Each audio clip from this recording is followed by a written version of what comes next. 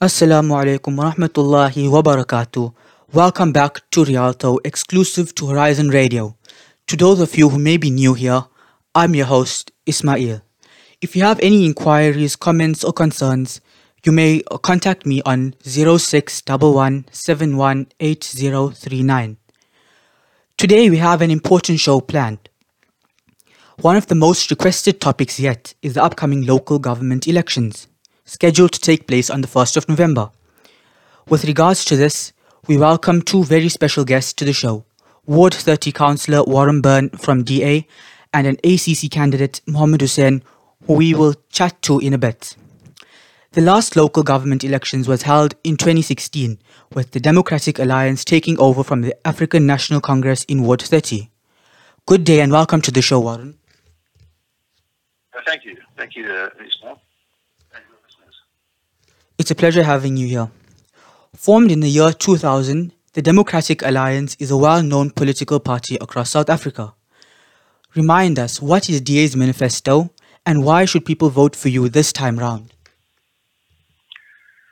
The DA has spent a lot of time and effort in putting together its manifesto for local government elections. It's a 38-page document available from a website called www.dagetsthingsdone.org.za.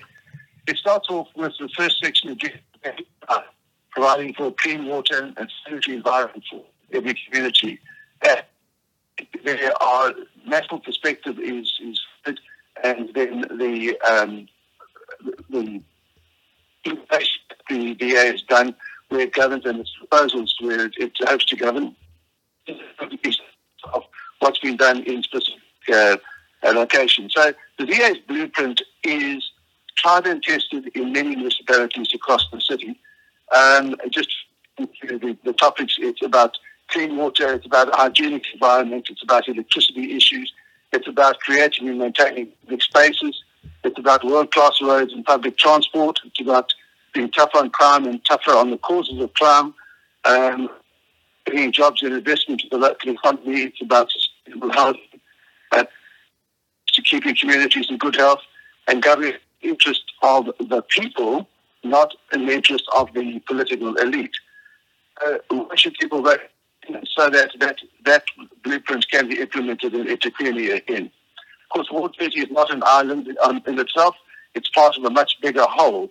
So in talking about the governance which the DA would bring, the governance would be the whole of the municipality. And Ward 30 is just one neck of the woods. Yes, now I've seen many DA campaign posters.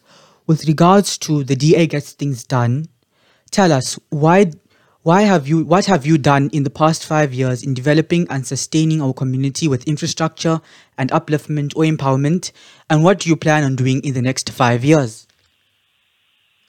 Okay.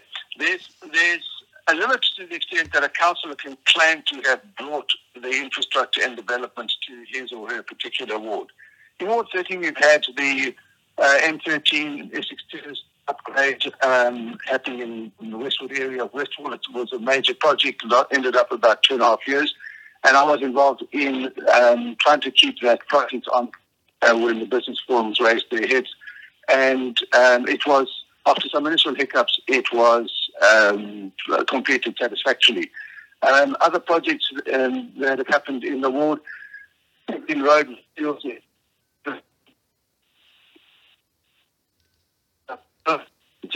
to be put under the spotlight, specifically through meetings called with municipal officials. And the problems have been identified and in part are being implemented much slower than the residents would like. Basically, the 2 feeds into Vanilla have been under capacity and one going ahead. There's also a couple of major projects coming in Ward 30, which is why we need an experienced hand as the councillor in Ward 30. There's the N2, N3 interchange upgrade, which is due to start in the next 5 years. And I would like to be on watch while that happens so that all people can have an equal shot at either the employment opportunities or the contract opportunities in the construction period, and it doesn't go to to cadres and friends of friends. There are two major housing developments due to happen in Ward 30, one in an area called the Westfield Triangle, and two others in Sherwood, which also need a firm hand on the tiller to make sure they happen fairly and even-handedly, and particularly the allocation of the housing opportunities which will come with those housing developments. The development in the Westfield Triangle project is particular concerns about the fact that it's proposed to be done on the sectional title basis, which is a technical issue, but I hope to get the developers to see reason and recognise that to impose a sectional title scheme on such a large development, making the owners of the units in the schemes responsible for the road maintenance and so on, is just not going to fly.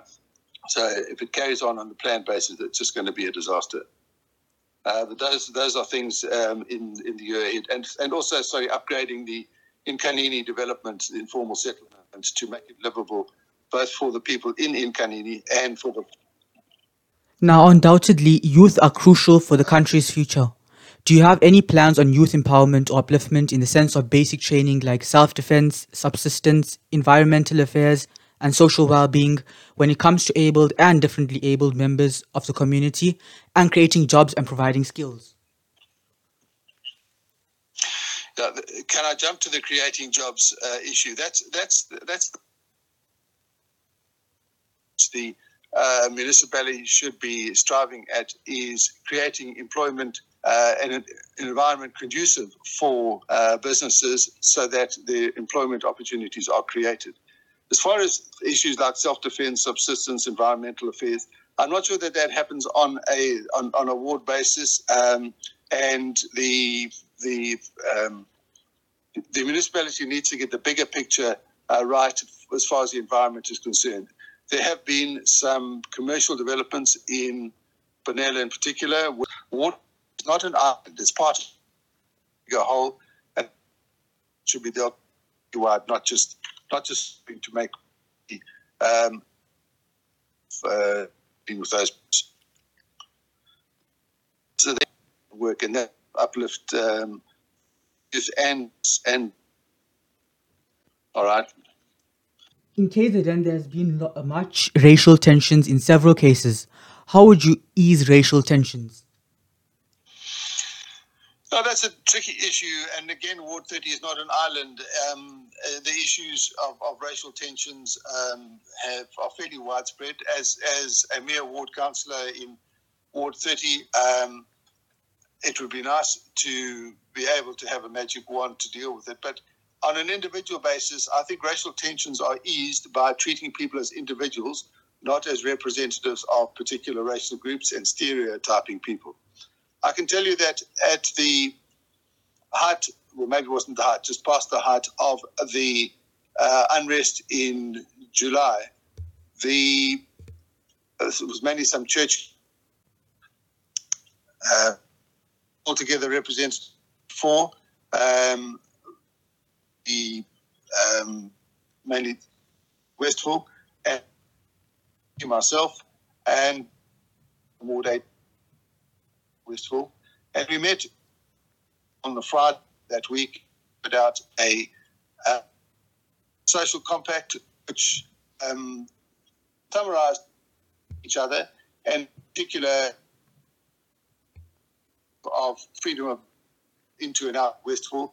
We had street in place, and put out which was then the blueprint as to how communities should recognise each other's nations, and just from Chesterville, which surrounded, which I know places. Okay. Well, I think I'd cover the issue of racial tensions. It's all about treating people as individuals as opposed to treating people as representative of groups and racially profiling people because of who or what they are, as opposed to treating them as individuals. That would be my touchstone on all issues regarding race. Okay, now we've seen corruption at every level.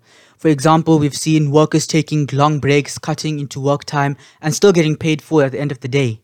What measures have and will be put in place to control corruption?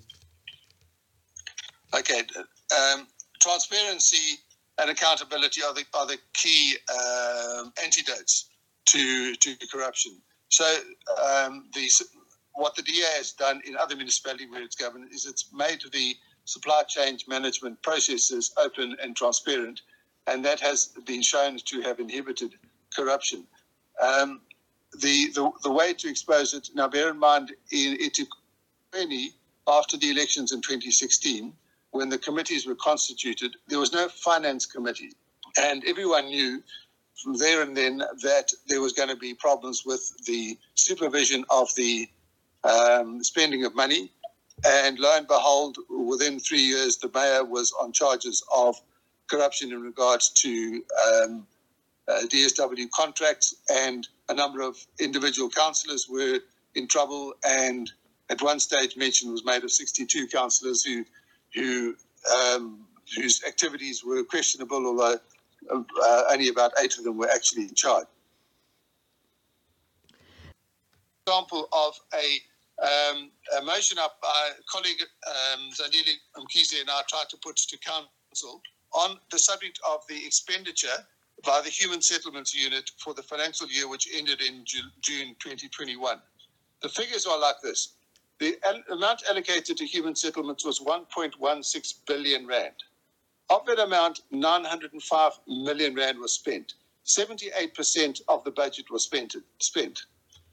The target to build houses was 4,072 houses, but only 1,737 houses were spent. Only 42.6% of the target was reached, yet nearly 80% of the money was spent. So we have asked for an appointment of an independent forensic investigators to review all expenditure making up that 905 million rand expenditure in that financial year, to establish where the value for money was received, and if it was, why so few houses were built. The Speaker would not even put that motion on the council agenda for discussion at a council meeting. So we nudge, and those facts are going to come to light again, and we will report it to the public protector to investigate. But the eThekwini municipality ducks and dodges responsibility at every turn. All right, your next question was... How do you intend on taking social responsibilities further? That's a tricky one as far as the ward councillor is concerned, because the role of the councillor is substantially to provide guidance and oversight on the municipal functions and how the municipality performs its roles as the providers of electricity, of water, of roads, of fixing potholes and so on. Social responsibilities, that falls more under the provincial structures of social development. And we do have some dealings in that regard. For example, just last week and the week before that, the provincial department, I'll use the word dumps, hampers on councillors to distribute in their wards, and I make sure that they get distributed in an open and transparent and accountable manner. The social fabric of the society, we manage it as best we can in our wards. But again, the municipality, Ward 30 is part of a bigger whole. So there's no specific programs in Ward 30 specifically. Former President Nelson Mandela once said, I quote, "We know too well that our freedom is incomplete without the freedom of the Palestinians." What is your standpoint on this? The issue of the Palestinian-Israeli dispute is not something which is affecting any issue within Ward 30, and it is a very fraught issue. I would prefer to be dealing with Nelson Mandela's other quote when he said, "If the ANC does to you what the apartheid did to you, then get rid of the ANC government." Yes. Now, as a youth of the community, how will I be convinced that I should vote for you in the future if you decide to stand for mayor, and similarly if you decide to stand for president?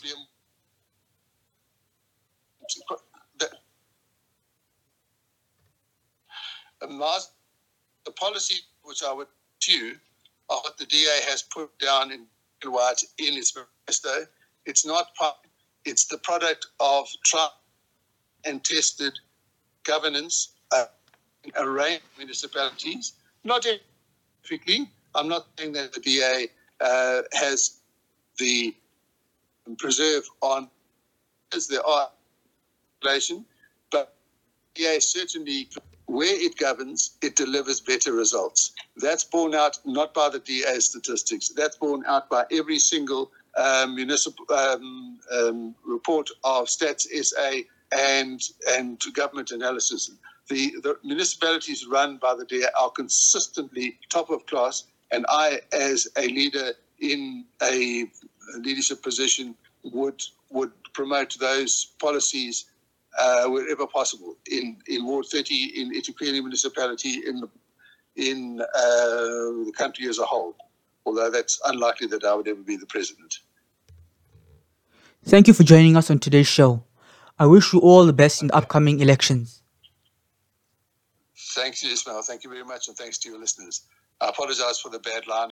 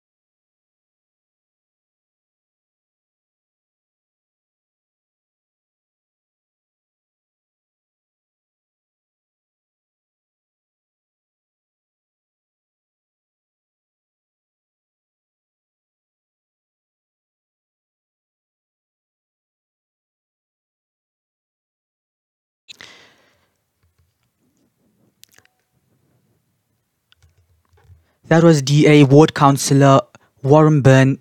We do have another candidate who we will chat to after the break. Stay tuned.